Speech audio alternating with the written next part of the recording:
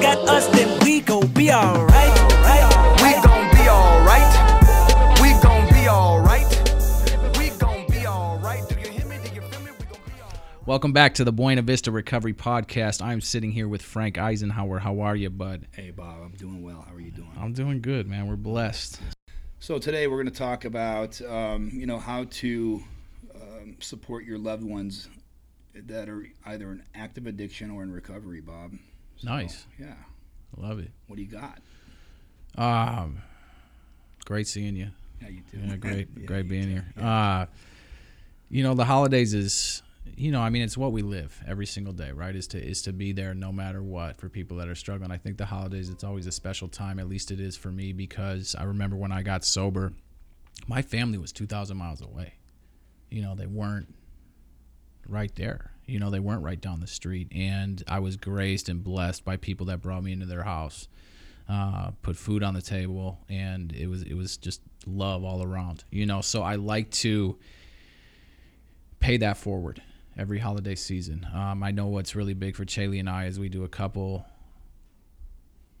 events at different organizations to where we're giving back to, not only our local community, but people all over the country, putting together care packages, doing toy drives, Feed My Starving Children, stuff like that.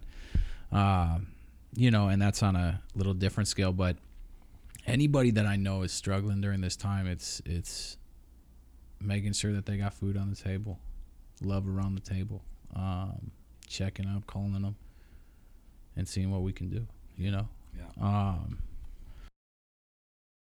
Frankie, what are you doing this holiday? For somebody or anybody who that's either newly sober or still out there struggling, what does it look like for you, whether it's reaching out, providing a meal, giving back? What are you doing this holiday? All the above. All right. Definitely making contact with people that I know are new into this recovery realm. My home is open, man. And anybody listening, this is an invitation for you. If you're COVID negative, obviously. But man, we have all the kids over for Christmas Eve, Christmas Day. This might be a little bit different this year. Yeah. You know what I mean? But yeah. I'll definitely reach out to folks that I know and check in with them and do some service work at the church a little bit. That's great, man. I missed Thanksgiving this year at the church, but we'll definitely be doing some service work at the church this year too. Beautiful. So, how about you, Bob? The same. The same is, and you're right, this year is a little bit different with everything going on, but, Chaley and I have always operated, if somebody needs a place to stay or food on the table, we're there. Yeah. No matter what. That's what was done for me. That's what was done for her. Yeah. And, I try to pay it forward as much as possible.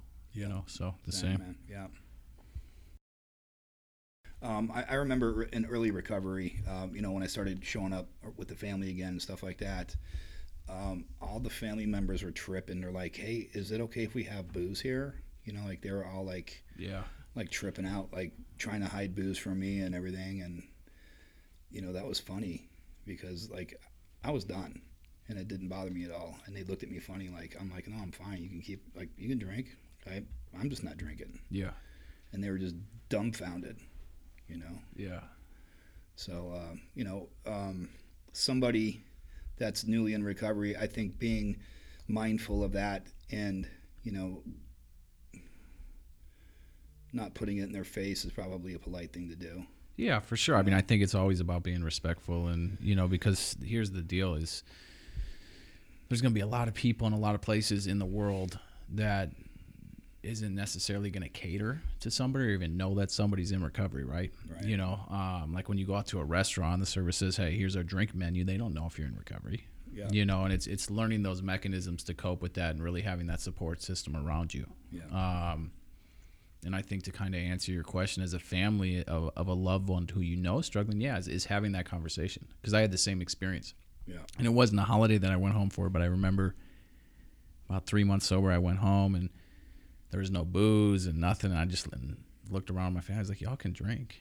You know, like you guys don't have to. Are you sure? Yeah, like you don't have to hide, and it was out of respect. That's why they were doing it. Yeah. You know, is really being mindful, and I think that's just a conversation you have with your loved one. Yeah. All right. So, how different are the holidays for you? You know, I mean, we kind of touched on this a little bit Yeah. in a podcast before, but like, how different are they for you, as opposed to you know? Opposed to using, Yeah.